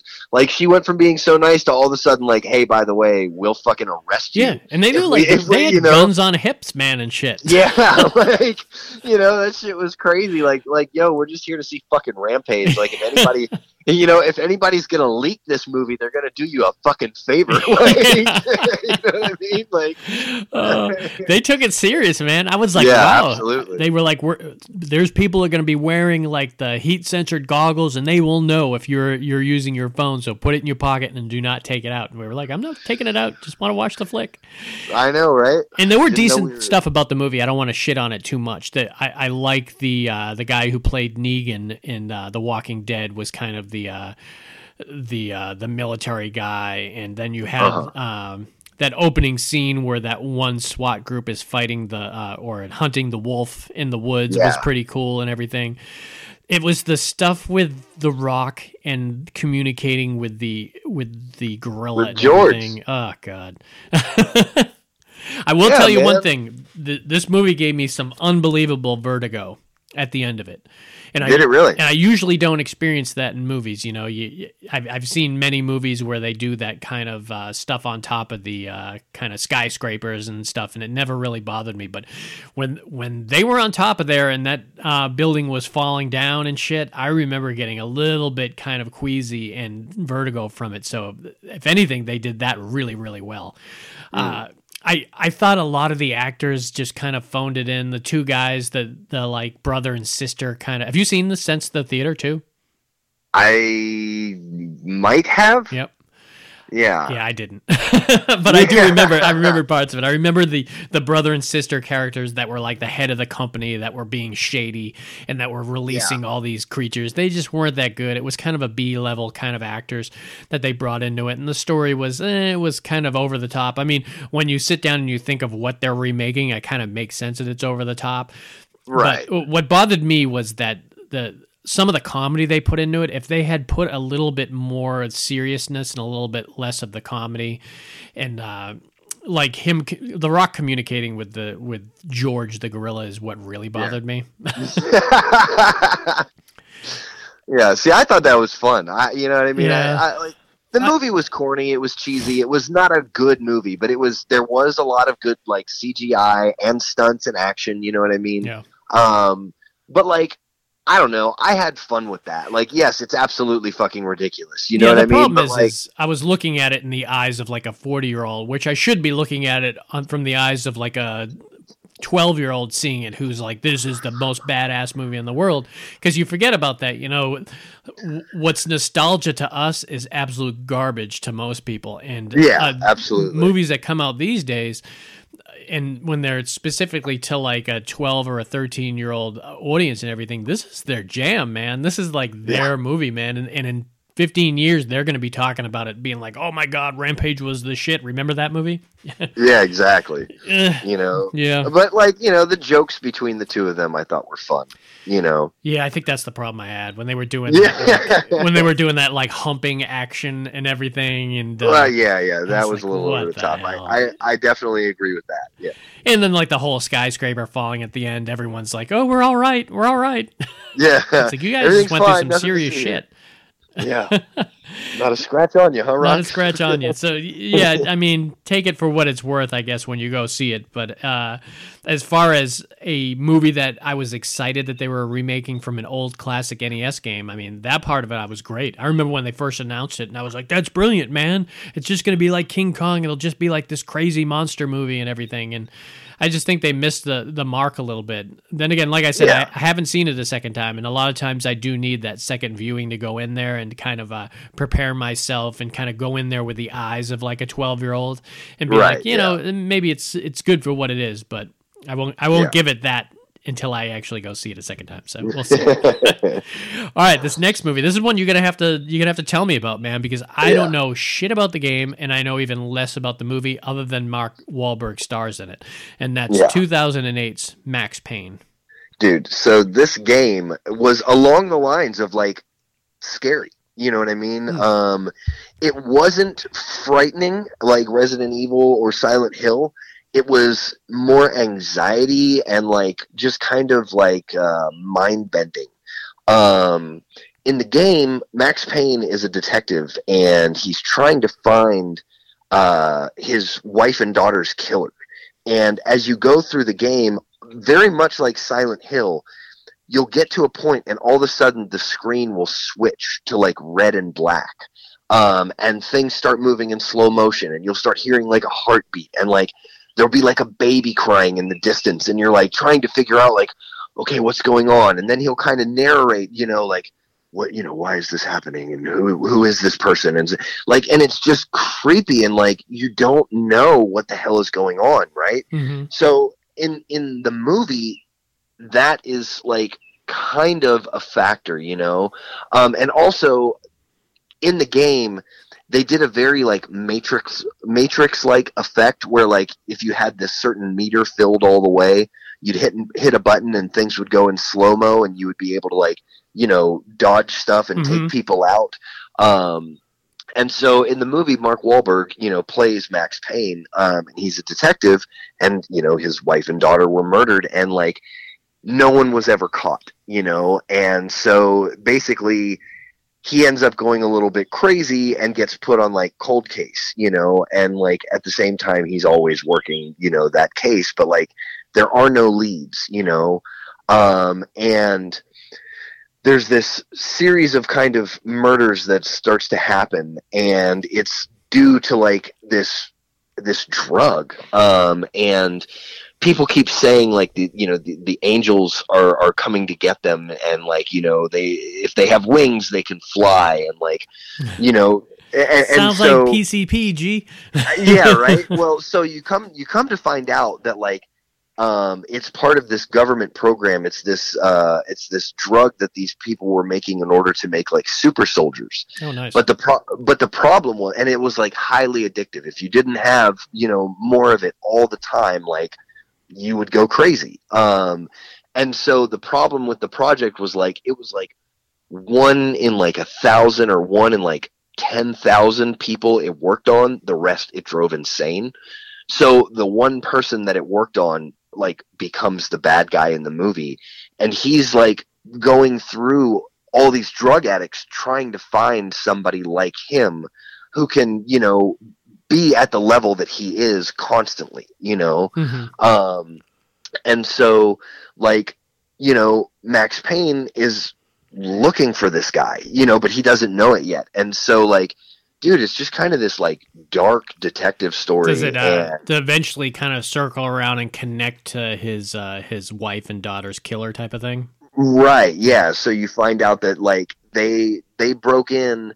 There was a connection there. She worked for the lab that was, giving these drugs to these people. And so like they came to her to like get more of it. And, they killed him. And the thing is, he feels guilty because like, 10 minutes earlier and he would have been there. And, so that's like his thing. Classic canon ninja movie material. Absolutely, right? Absolutely. And it's a fun, like dark detective. And now I have to say, there's a lot of plot holes in this. You know what I mean? Like this is, if you liked this game, you will like this movie. Okay. If you don't, you're gonna watch this movie and be like, dude, what about that dude in the third scene that just walked out that never came back? You know what I mean? Like it's stuff like that. But like, when you've played the game, man, it's like, dude, this is great. And like, see, the thing is there's little plot twists and stuff like that. So I don't want to get too deep into the movie, Who else starred in it? Do we know anyone else besides Mark Wahlberg? There's a couple of people, but like I don't have them pulled up because of fucking quarantine. I remember seeing the trailer for it, and that's about as far as I remember. But I remember it having that look that reminded me of Sin City. It had that kind of very dark noir, kind of shadowy kind of look to it and everything. And I remember the poster was similar to that too, where you just saw Mark Wahlberg standing in the shadows and everything, and with like a black leather jacket or something. I feel like they didn't promote the hell out of this movie the way they should have. And it was 2008. So yeah, and then this was a time period where Mark Wahlberg was doing a lot of movies. He had done Shooter, which was around that same period of time, and he was just doing a lot of. That's another movie I haven't seen, but I own it.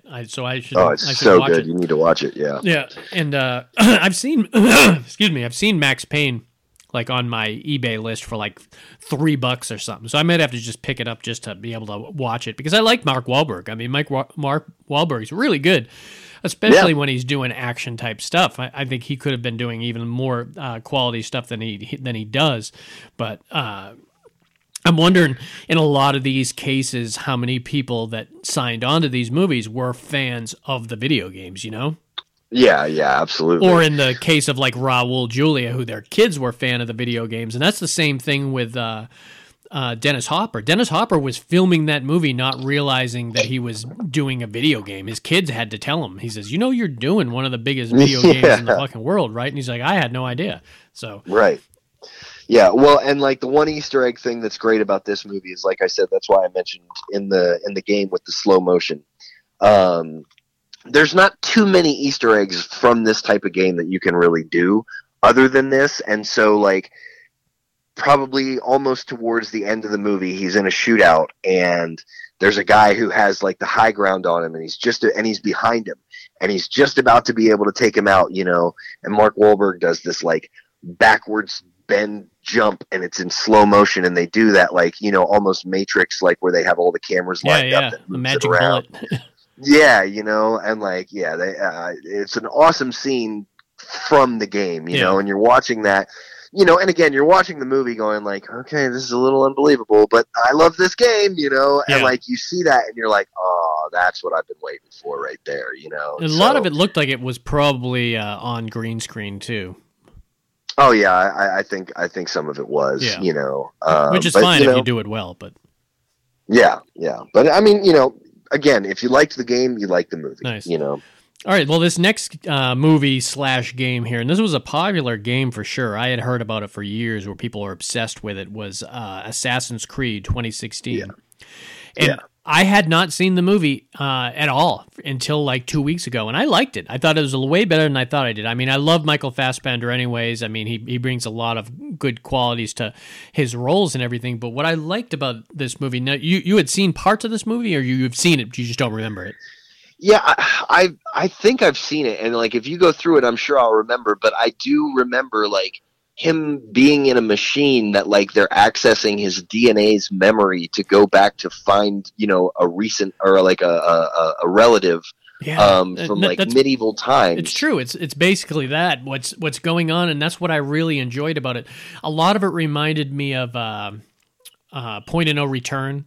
Where they, especially the beginning of Point of No Return, where they take Bridget Fonda's character, who's like this low-life kind of murderer and scumbag, and they fake her death. It's very similar to this. They take Michael Fassbender's a murderer, they put him on death row, they execute him. They like pump that fucking kind of fluid into his veins, and he thinks he's dead, and he wakes up, and he's in like this white room, and they're like, nope, you're not dead. We just own your ass now, and right. And you're gonna do what the hell we want you to do. And what we want you to do, it's basically, we don't want you, we want your DNA, because you don't realize it, but you are connected. Your DNA is almost connected to your ancestors. So it was almost like a cross between Point of No Return and Avatar in a way.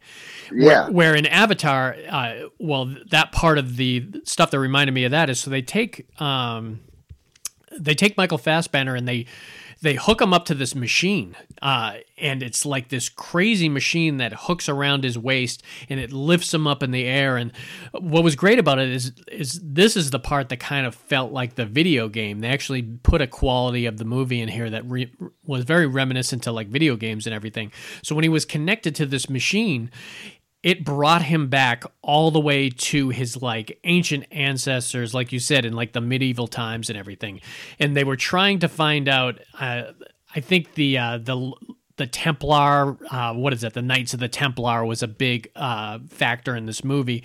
And they want him to basically go back in time using this machine and his abilities to be able to identify these relics that they need, so the Templar can like take over the world in the present time and everything.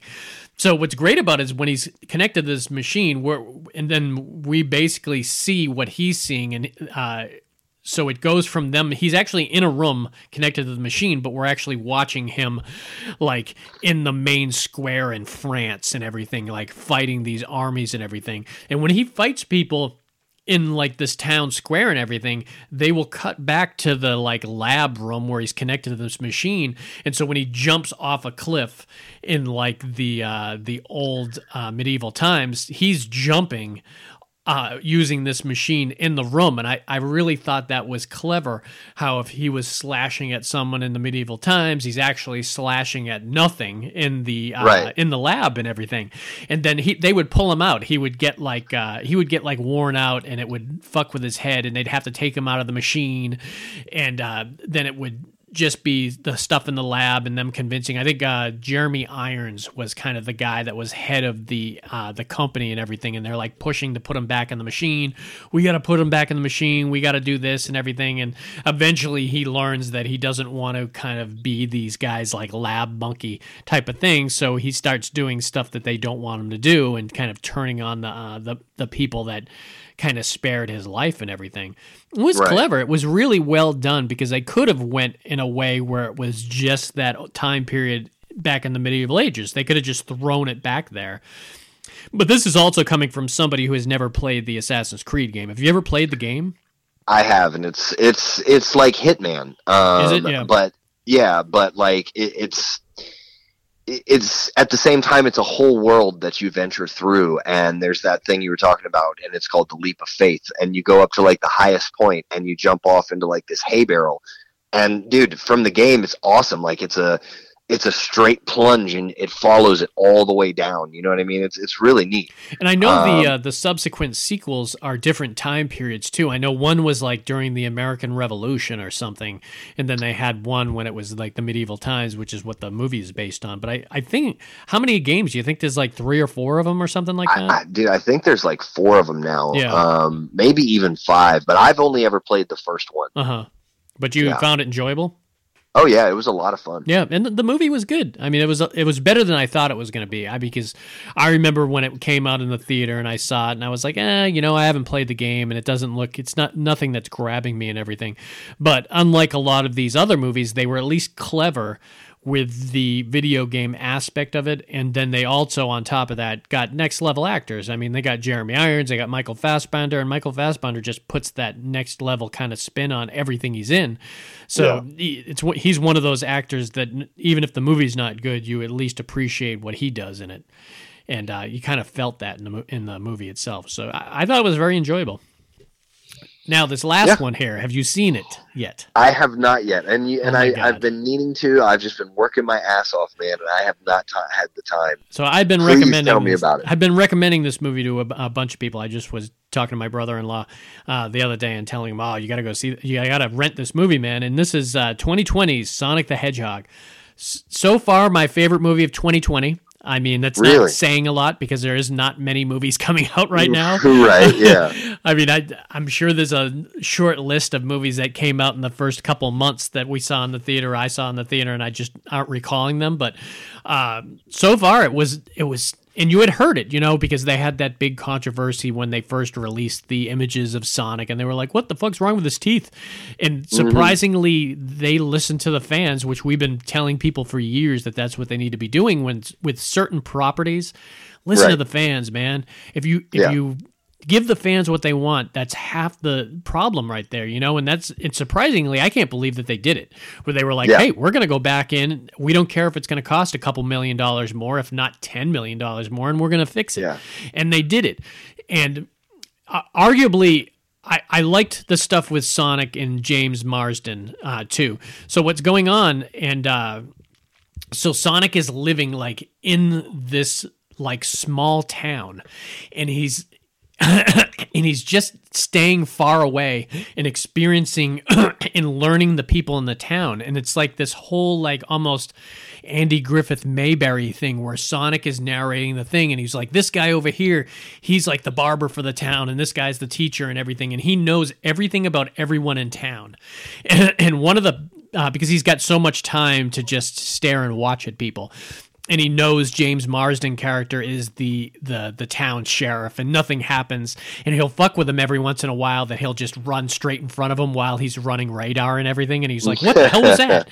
And one of my favorite elements of the thing is there's one crazy guy that lives in town that has seen Sonic, and he's the crazy fucker in town because he's the one who sees Sonic, and he calls him the Blue Devil. He's like, there's a Blue Devil living in town and no one's believing me and everything. So when Sonic finally reveals himself to James Marsden, and he's like, holy shit, Crazy Bob was right all this time. And it was really enjoyable to see that. But really, in the stuff between him and Sonic were really good. It's narrated. I don't know if you ever saw Parks and Rec, the TV show. Yeah.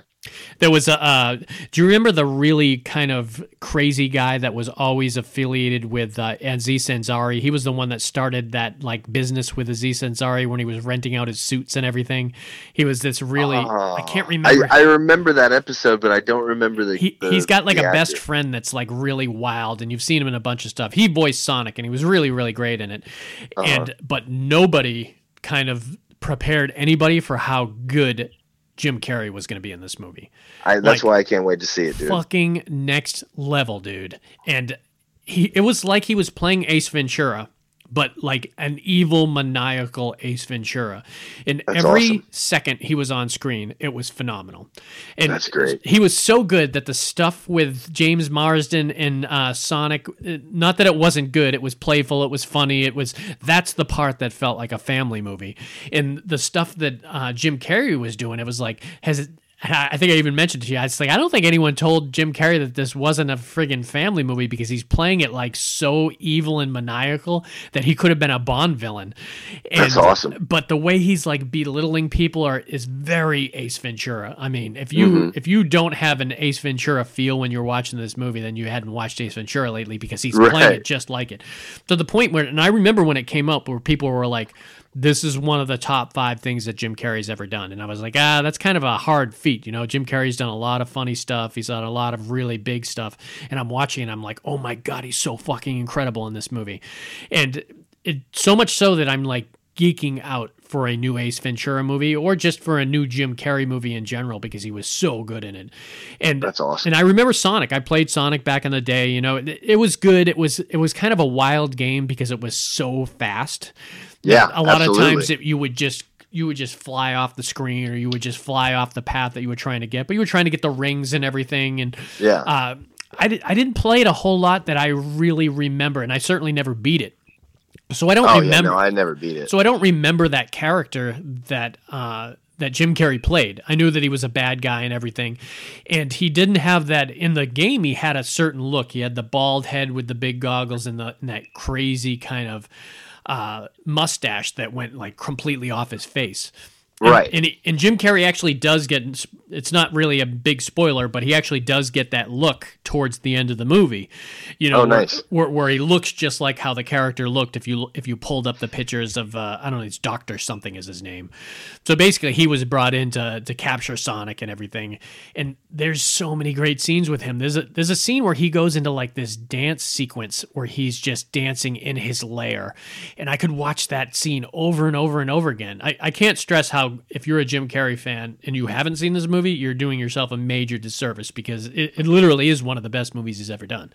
That's great. To the point where I guarantee they'll make a sequel just so he can come back and do it. And he doesn't do a whole hell of a lot of movies. I know he does TV here and there. He has a couple weird TV shows that he's been doing, and but I can't really put my finger on what's the last movie Jim Carrey has done before Sonic. Can you even remember what it was?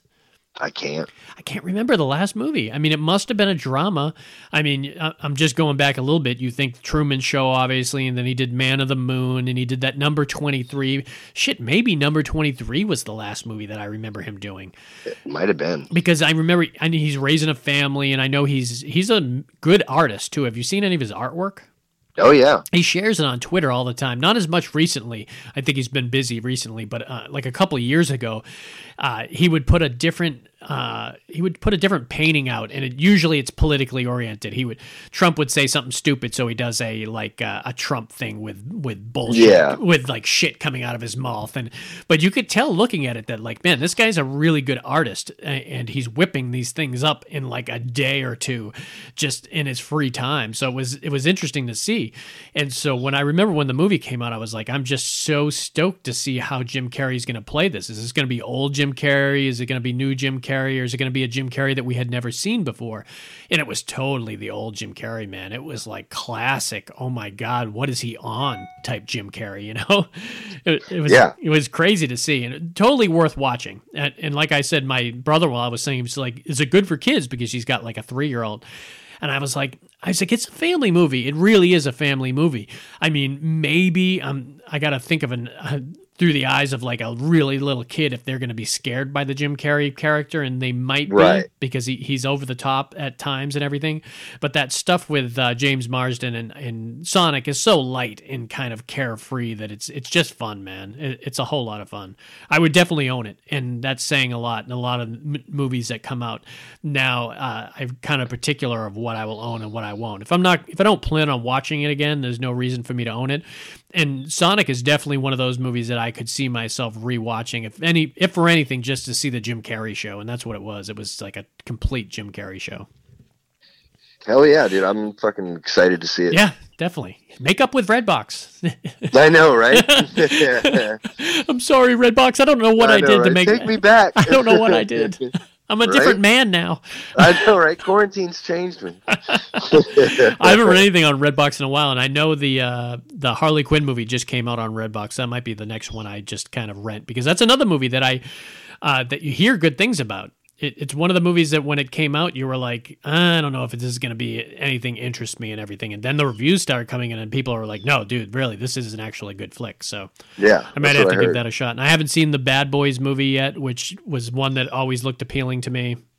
And I'm trying to think if there was another movie that just got dropped, but yeah, I can't think of another movie that's been coming out. I don't even know what movie I'm waiting for to come out. The movies are so weird right now, dude, you know, because we're not seeing any new ones in the theater. It's probably the first time in like 10 or 15 years. It might be the longest time I've gone without going to a theater, you know? Yeah. Do you remember the last movie you saw in the theater before this hit? I remember the movie. I don't remember the name of it. It was one with the girl from Twilight. Oh, yeah, the underwater one? Yeah. It wasn't that good, right? It was not very good. Not very good. No. Yeah, I can't even remember what the last movie I saw was. It's so sad.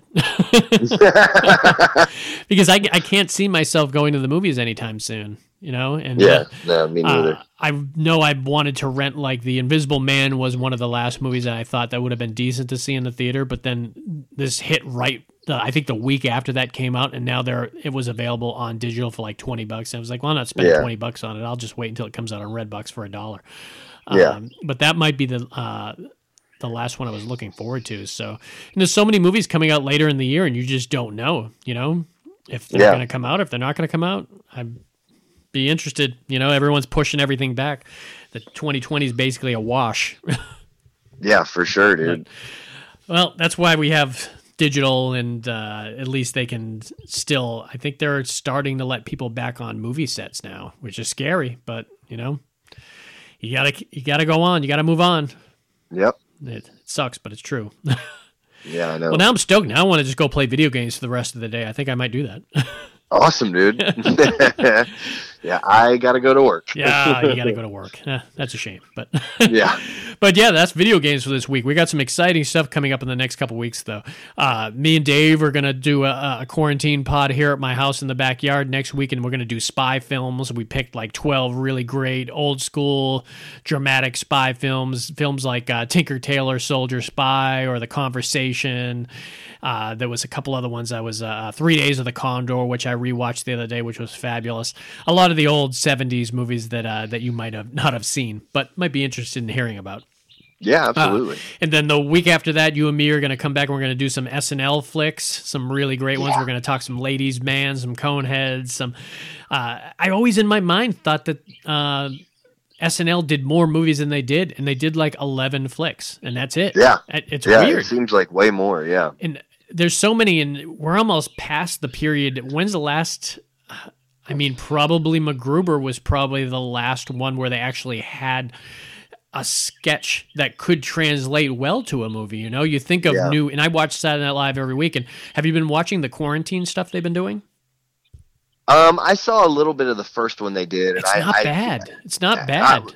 That one I kind of was like, oh, I see what you're doing, but it didn't keep my interest long enough. The one they did last week was really good. They I think they're really getting it now that they're letting these great comedians come up with their own sketches and do them from their house and everything. And this last one felt really good, to the point where I was like, I'm fine with them doing them like this for a little while at least. But I think it was the finale that just happened, so now they have a little bit of time before they have to come back and do stuff live, and hopefully that'll be able to be doing it. But you forget about all these great Stuart Saves His Family. It's such a random kind of Saturday Night Live. I just rewatched Night at the Roxbury, and they're just fun sketches that are just stupid and ridiculous, but just entertaining as hell. So we're going to be talking about that, and then we got our two big epic Canon film pods, which is going to be a blast, man. It's some of the best research I've done for the podcast in probably the last year, is rewatching these Canon films, man.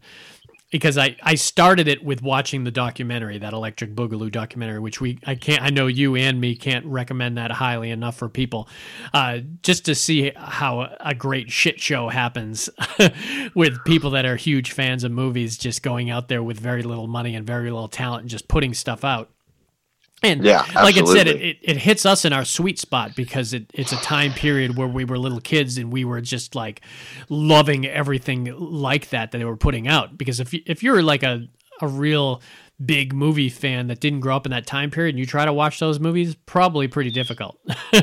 If you are huge fans like us, like rewatching old Charles Bronson and Chuck Norris films and just ridiculous type stuff that these guys were able to put on film, it's fun as hell to watch. So much so that we need two pods to cover them, you know? Yeah. I mean, they basically brought the ninja into the lexicon of American culture, you know? They were really responsible for that. All those ninja flicks were basically kind of spearheaded by the Canon Film Company. Really well done too. So yeah, definitely. We're gonna do those. We're gonna break those up into two pods, and me and Dave are also gonna do a pod dealing with Danny Boyle. The director Danny Boyle did great films like Train Spotting and Yesterday, 28 Days Later, a lot of good flicks. So that's the next couple weeks, and it's all gonna be working up to our wild card pod that we're all going to be back together again at Dave's kitchen table. Hopefully by that time, we may be wearing masks, we may not, but I'm assuming 5 or 6 weeks down the line, we've got to be in a better place than we are right now, you know? Yeah, I'm hoping so. Yeah, I mean, people need to be safe. Be safe. Keep your social distancing. We don't want a resurgence of what we've already had, you know? So hopefully it all kind of peters down and we're back to real life, even though my real life is very similar to what I'm doing quarantine, to be honest. I think I'm having a lot easier time with it than most people out there. Most people are going stir crazy, I think, and they were like, at this point, people were like, I'm willing to risk it. I just can't stay home anymore. Yeah. You know, be safe. But if you want to get a hold of us, you can check us out on fascinatedwithfilms.com. Is it .com? No, it's .gov. At gmail.com. At gmail.com. See, I'm already forgetting it, man. Quarantine too long. And you can also check us out on Facebook under Fascinated with Films, or you can leave us a like or a comment on our two platforms, which are iTunes and SoundCloud, and we will get back to you with that. But you keep up with our Facebook. We'll keep everyone updated of the upcoming stuff. I've been dropping the photos for the pods on the same day the pod's been listed, because it seems like it's a smarter idea. And we've been like doing things on the fly so much that I used to drop them on Wednesday, and it's been to the point where once Wednesday rolls up, it's kind of unclear what's coming out that week. So it's kind of perfect to drop right after I drop the kind of reminder that there's a new episode out. So hopefully everyone is on Facebook and keeping it up with us on there too. So until next week, which is going to be spy films, me and Dave, see ya. Peace. You lose.